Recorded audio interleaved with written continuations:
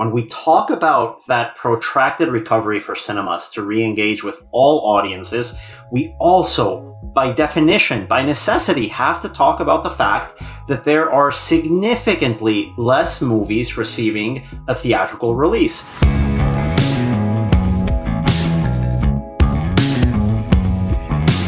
This is the Box Office Podcast. I am Daniel Loria, the editorial director of Box Office Pro, the only publication in North America exclusively dedicated to covering theatrical exhibition, joined once again by our co-host, deputy editor, Rebecca Pauley. In this week's episode, we are going to be discussing the weekend box office with an overperformance from a K-pop superstar band coming in and breaking the top 3 in North America. And later on in our feature segment, we will be going over all of the details of the Motion Picture Association's annual theme report, looking over the global cinema and home entertainment business and how they are evolving on a year-to-year basis. But to kick this off, Rebecca, how was your weekend? Did you get to catch anything either at home or at the movies? I did. I caught up on the Batman after speaking with you and Sean about it in last week's episode. I was mixed on it, but I saw it at the Alamo Drafthouse's Manhattan location and was really impressed by their Batman-themed popcorn. So that's good. I'll take that. What's a Batman-themed popcorn like? What did they throw in there? I don't know, it's called the Enigma because it's Riddler related, and it's like a cinnamon, salty, sweet combo. It's good. I liked it. And I headed out to also one of my favorite cinemas here in Brooklyn. It's a little, literally underground. It's in a basement of what used to be an old bodega, volunteer run. And every other Sunday they do a surprise screening of some old martial arts film. And the one yesterday was... I was really good. My boyfriend and I took a friend of ours out to see it, and we were like, we're hoping this is a good one. We're hoping we can get our friend hooked on this theater, and I think we succeeded. What was the martial arts movie that they played this week? Challenge of the Gamesters. Okay. Shaw Brothers. No clue. You got quasi James Bond hero who has playing cards instead of guns. It's playing card kung fu. All right, that's all I need to know. Shaw Brothers, there's playing cards. I'm into it. That's fine. A little bit different from what I got to catch up on over the weekend. As you know, we're right in our editorial deadline for our big CinemaCon issue. So it was just it's been just day after day of writing. But I did take a pause to catch Chantal Akerman's News from Home, the documentary she filmed in the 1970s here in New York City. First time watching this, I've seen a couple of Chantal Akerman's films before. This is probably among my favorites. A great pick over on the Criterion channel to stream at home. Really, really strong movies. Among one of my favorite New York City set films, I have to tell you. And on the other end of the spectrum, on Netflix, they actually released the 4th season of the Formula One docuseries Drive to Survive. I'm a total stereotype of a foreign guy in the US, soccer, boxing, and now Formula One. Our colleague over at the box office company, Romeo Duchesne, got me into it. And now I'm into billionaires, children driving around in cars really fast for a living. And let's use that to transition, Daniel, to our trade talk segment, because on last week's episode, we were talking about how there's really nothing new at the box office this past weekend, and the Batman is going to have no problem maintaining that number 1 spot, which indeed it did not, as expected. But there was something, it feels strange at this point to even say that a BTS concert film event cinema offering is surprisingly successful, because they're all successful. But there was something different about this one in that it was the first live worldwide cinema broadcast of a concert from South Korea. Like you said, this one, it was the 3rd highest film at the box office this weekend. It was the 2nd highest grossing at the box office on Saturday.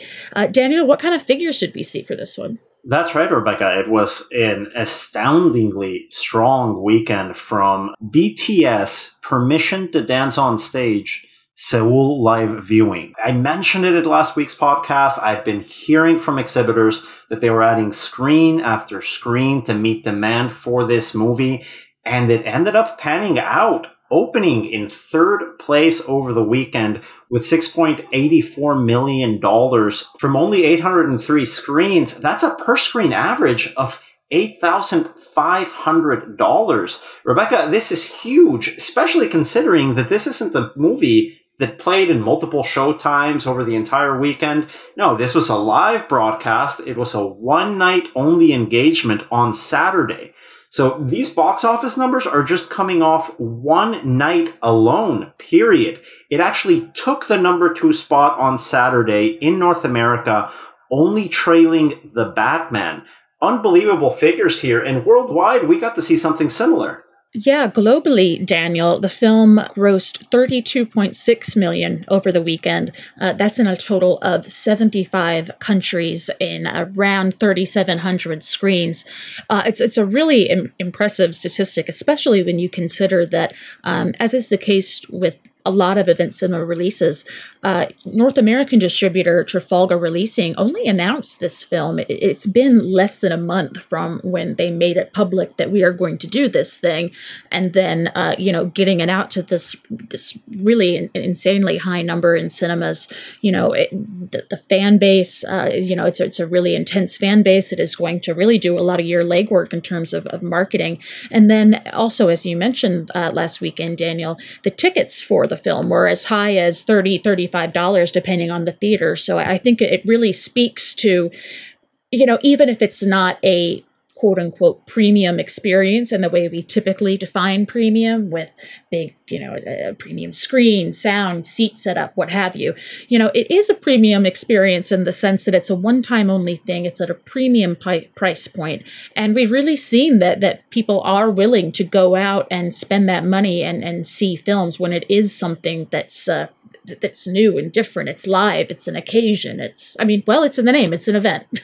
Right. And I actually would argue that it is premium in the sense that sound system you have at home that your uncle spent $7,000 to install, it's not going to be anywhere near as good as the one you have in any movie theater around the world. And it's premium in the sense that instead of enjoying one of these concerts from your home or streaming it on an app or on the computer, watching it at the movies, you get to enjoy it in a way that is unique and exclusive to cinemas. And I think this is part of a trend that we've been seeing with event cinema since movie theaters reopened in the pandemic, whereby in the gaps in the release schedule, alternative content is coming in and optimizing movie-going audiences with programming that doesn't necessarily have to be movies. This doesn't have to be a big budget movie from a studio or even a mid-range title from a studio anymore. So we're seeing event cinema providers like Trafalgar Releasing that release this film in a number of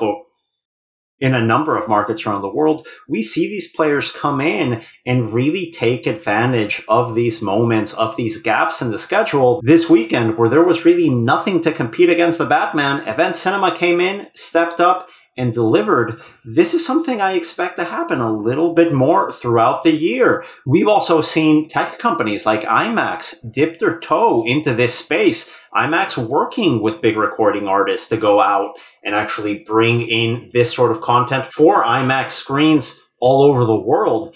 It's basically taking the excitement of an opening weekend business and making it something that can work on a Tuesday, on a Wednesday, or with superstars like BTS, even on a Saturday where there's nothing else going on. And Daniel, in addition to tech providers like IMAX, we have seen exhibitors go out and kind of forge their own partnerships to fill in those gaps in the schedule, to take advantage of the potential that alternative content offers to some of these theaters in off-peak times.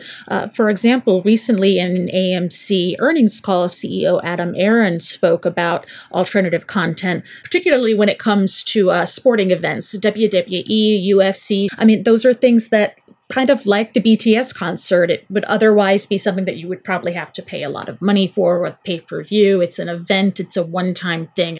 Similarly, we're seeing a lot of chains explore e-gaming as opposed to actual physical, right, traditional sports, including our friends over at Cinemark. They've really invested a lot in that over the last year. Cinemark's been doing some interesting stuff with alternative content.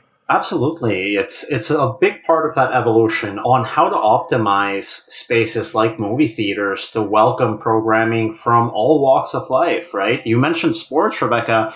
Of course, AMC and other circuits working with Iconic Events Releasing, which is a relative upstart in this event cinema business coming in 2021. They now have the rights for UFC events. They now have the rights for WWE. But you've also seen examples like Cinemark, as you mentioned, going out and forging their own independent partnerships with a major outlet like ESPN, the cable sports network. You may remember in December of 2021, Cinemark went out, partnered with ESPN to broadcast the college football playoff at their theaters. It's something that's going to be very interesting to track, to follow, to see how non-film content, alternative content, can be advertised for theatrical spaces like movie theaters. And we'll be tracking all of those updates, of course, as always, on our website, boxofficepro.com.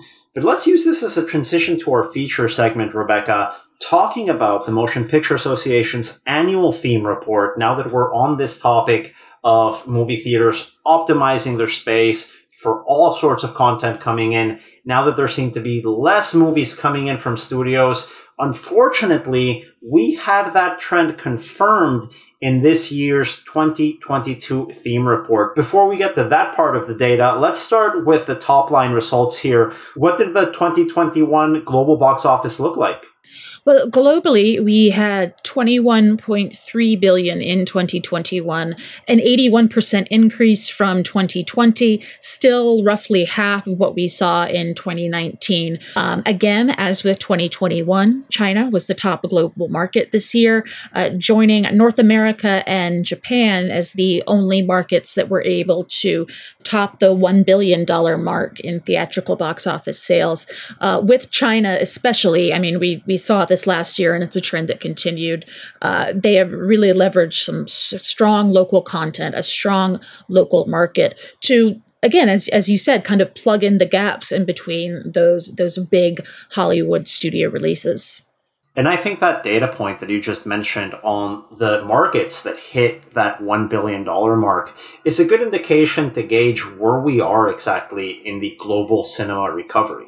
You mentioned that in 2021, only 3 markets individually crossed 1 billion. That is China with 7.3 billion in annual ticket sales, leading the global box office. North America, which is US and Canada, hitting 4.5 billion, and Japan registering just over 1 billion in theatrical box office. Now in 2019, Rebecca, for comparison, in the pre-pandemic world that we had, that record $42.3 billion year that we had in 2019, a total of 10 individual markets crossed that $1 billion mark. So yes, we've seen some markets recover a little bit quicker than others, but we're not seeing those same numbers, those same admissions levels that we were seeing, particularly in Europe, at an individual market basis. And in Latin America as well. I mean, we saw the Europe, Middle East, and Africa region get to slightly half of their pre-pandemic 2019 levels, with around $5 billion in 2021. But in Latin America, the cinema market only got to around a third of what their pre-pandemic box office was.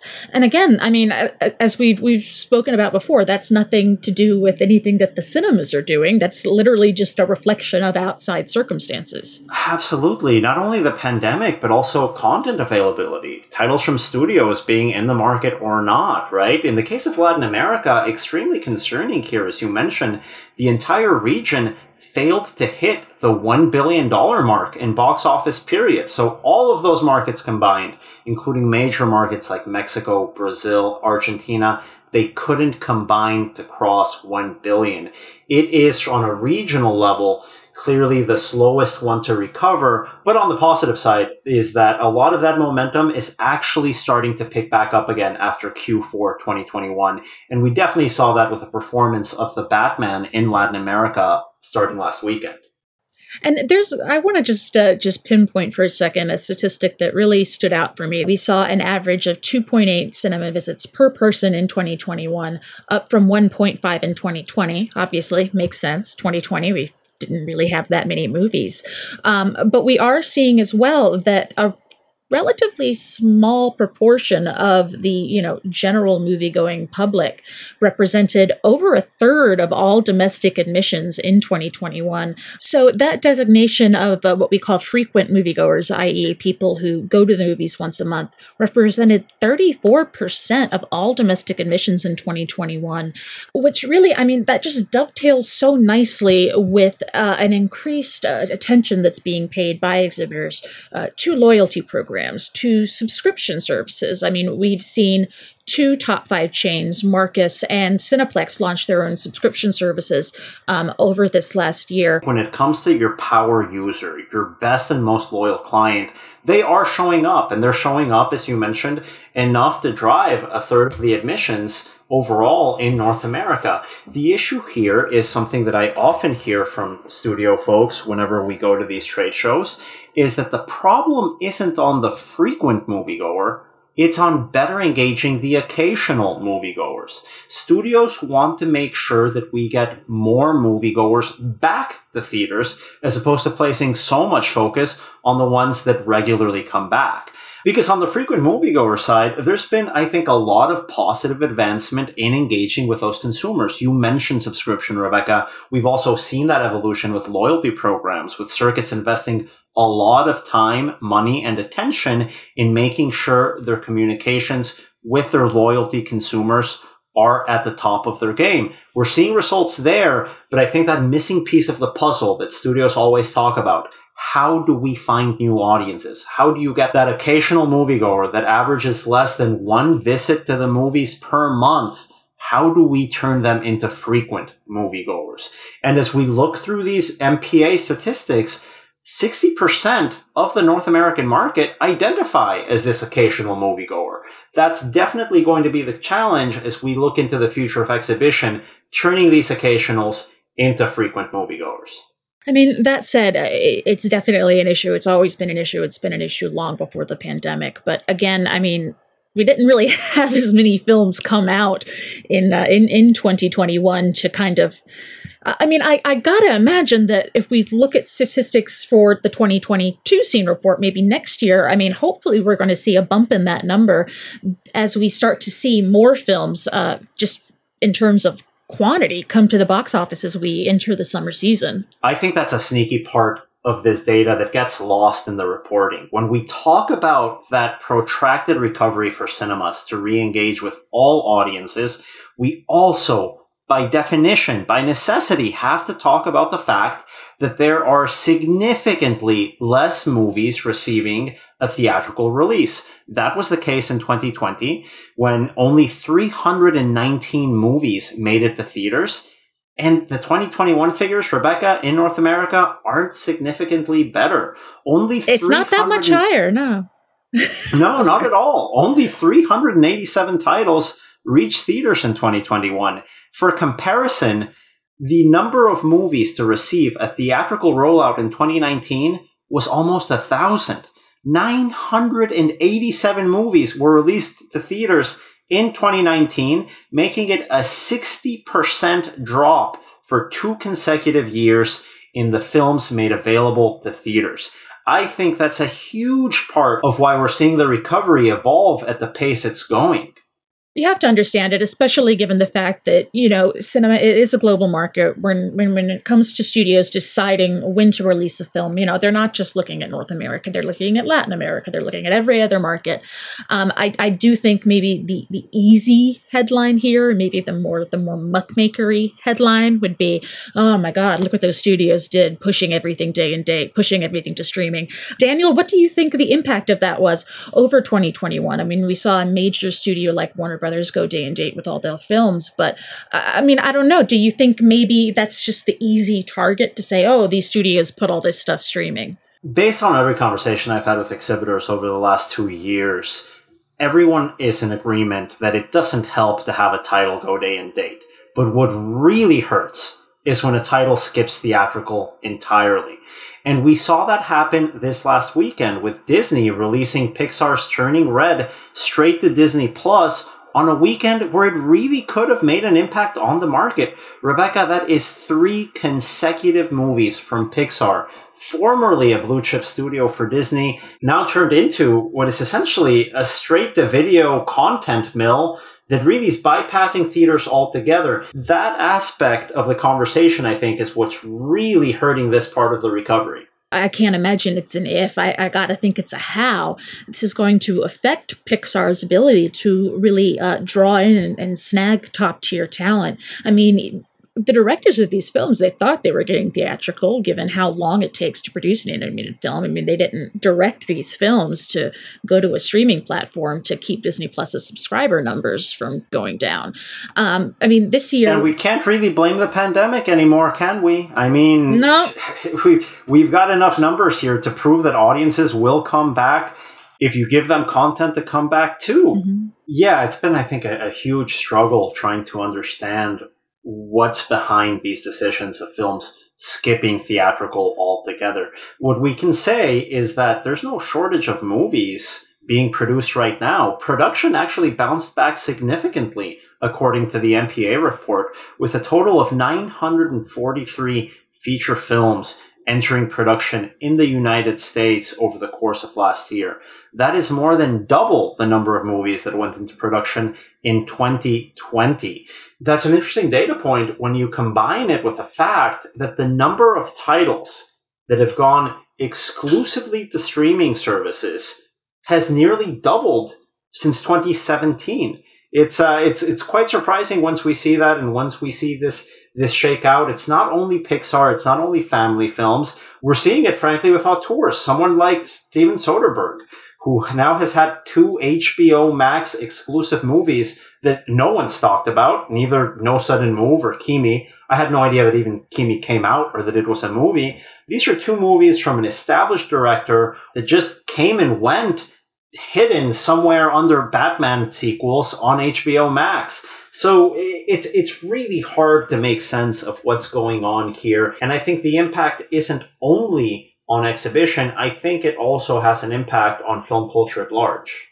And it's really, I mean, as you say, it's tough to figure out the reasoning behind a lot of these decisions. And it's made more difficult by the fact that when it comes to really any streaming platform, we don't have data, really. We don't have consistent data on, a more macro level, what the subscriber levels are for these services, what the viewership numbers are for each individual film. Over the last year, we did see the number of streaming service subscriptions jump 14% from 1.2 billion to 1.3 billion. I mean, I don't recall offhand what the percentage increase was last year. I imagine it was probably artificially inflated because of the pandemic, and you got a lot of people subscribing to new subscription programs, so they have stuff to watch. But it seems, I mean, I don't know, it just seems unsustainable relying so much on direct to streaming. I mean, I used to watch, the Netflix originals, the stuff that would come out on the reg, and I've really, just on a personal level, dropped off because it's like, they're not that good, and I got actual movie theaters to go to. Like, I think it depends on the content, right? And that 1.2 billion to 1.3 billion, those are global numbers. When we look at the US alone, we saw a transition from 308.6 streaming subscriptions in 2020 to 353.2 million in 2021. That's a 14% bump. So even beyond the difficult parts of the pandemic, we're seeing a sustained growth in momentum of people adopting streaming services. Now, we also have to bring up here that this doesn't necessarily mean that it's at the expense of cinema. Streaming's direct competitor is pay TV. Do you know anyone that pays for cable of our generation? We're both in our mid-30s, Rebecca. We used to be the prime cable consumers. I haven't paid for a cable or satellite package, I think, since I was in college. So it's... My parents actually just made the transition. They're like, this DirecTV stuff, it's too expensive for what we get. They made the transition to YouTube TV just within the last week or so. That's where the disruption is. I think equating growth in streaming to a declining cinema audience doesn't always make total sense. I think there's a relation there to a certain extent when we talk about the performance of individual films as they relate to a specific theatrical window. But these macro figures, it's really hard for me to see what's happening in home entertainment and say it's having a direct, clear impact on what's happening on theatrical. There is a relationship, yes, but honestly, I think that growth in subscribers, I think that's occurring at the expense of erosion when it comes to pay TV, with cable and satellite suffering as much as they have. And Daniel, in a final growth statistic to look at this kind of macro level view of the global industry, some statistic that, it made me smile. It made my heart warm a little bit. Compared to 2019, we actually have seen a 4% increase in screen count globally. Now, granted, that is heavily centered in the Asia Pacific region, which has seen an addition of screens that is kind of off proportion from the rest of the world. But I mean, still, compared to 2019, pre-pandemic, we actually have more screens than we did then. It's a pretty encouraging statistic. And even in North America, we did see that decrease, but it's only been a 1% decrease. And we've seen on the level of individual circuits, really the theaters that permanently closed by and large were ones that were, financially not the hardest hitters prior to the pandemic in the first place. If anything, I think we've seen sort of resurgence from some players. I think of the example of Alamo Drafthouse, which filed for bankruptcy and was able to bounce back and grow. From CMX, one of the largest circuits in the United States, also filing for bankruptcy early on in the pandemic. And circuits like AMC, Imagine Entertainment, B&B Theaters, really getting into M&A and honing their portfolios and acquiring some new locations from some players who unfortunately did go out of business, namely ArcLight Pacific. Yeah, absolutely. And that consolidation, I think you can see all of those trends in our annual Giants of Exhibition report, which you can actually find on our website right now, boxofficepro.com, to see how that M&A is consolidating that trend. Now, that macro statistic that you're referencing, Rebecca, that 1% drop in overall screen count in North America, I think that's a reflection, honestly, of the great work that our colleagues at the National Association of Theater Owners were able to pull off over the last 2 years. We had a screen count that went from 44,000 to around 43,000 over the course of the biggest crisis this industry has faced over the last 2 years. If it hadn't been for that shuttered venue operators grant money, I don't want to think about that, what that number would have been. Yeah, absolutely. And as opposed to what we saw in Europe or other markets, there wasn't guaranteed help waiting for cinemas. It really was a massive lobbying effort that the National Association of Theater Owners had to launch, had to work with cinemas to make sure it could happen. Not only that, but the SVOG wasn't a silver bullet to save the industry either. As you know, publicly traded companies weren't eligible for these grants, so they had to go out into the market with very little support in terms of new films coming out from studios and fight every weekend to compete. Fortunately, most of them are still alive, and we were able to celebrate them in the webinar that we hosted earlier this week, Rebecca, Giants of Exhibition, with colleagues from all over the industry. You can catch a recap of that webinar on our website, boxofficepro.com, to find insights not only from Rebecca and myself, but also from notable CEOs of some of the top movie theater circuits in the country, including Alamo Drafthouse, B&B Theaters, and Imagine Entertainment. Daniel, with these scene report numbers, I would say, we're having a mixed bag, but that was the best possible outcome, is that it would be mixed. So you know what? I will take these numbers. I will take these all these droves of people going out to see BTS at concert. I'll take it, and I'll keep going back to the movies. So thanks again to all of you for listening to this week's episode of the Box Office Podcast. Please tune in every Thursday to get insights about the various news and bits and bobs and box office statistics occurring across the market. The Box Office Podcast is produced by Box Office Company and Record Edit Podcast. If you enjoy what you're hearing, please go like and subscribe and rate us on your podcast platform of choice. From Daniel and myself, thank you all so much and have a great day.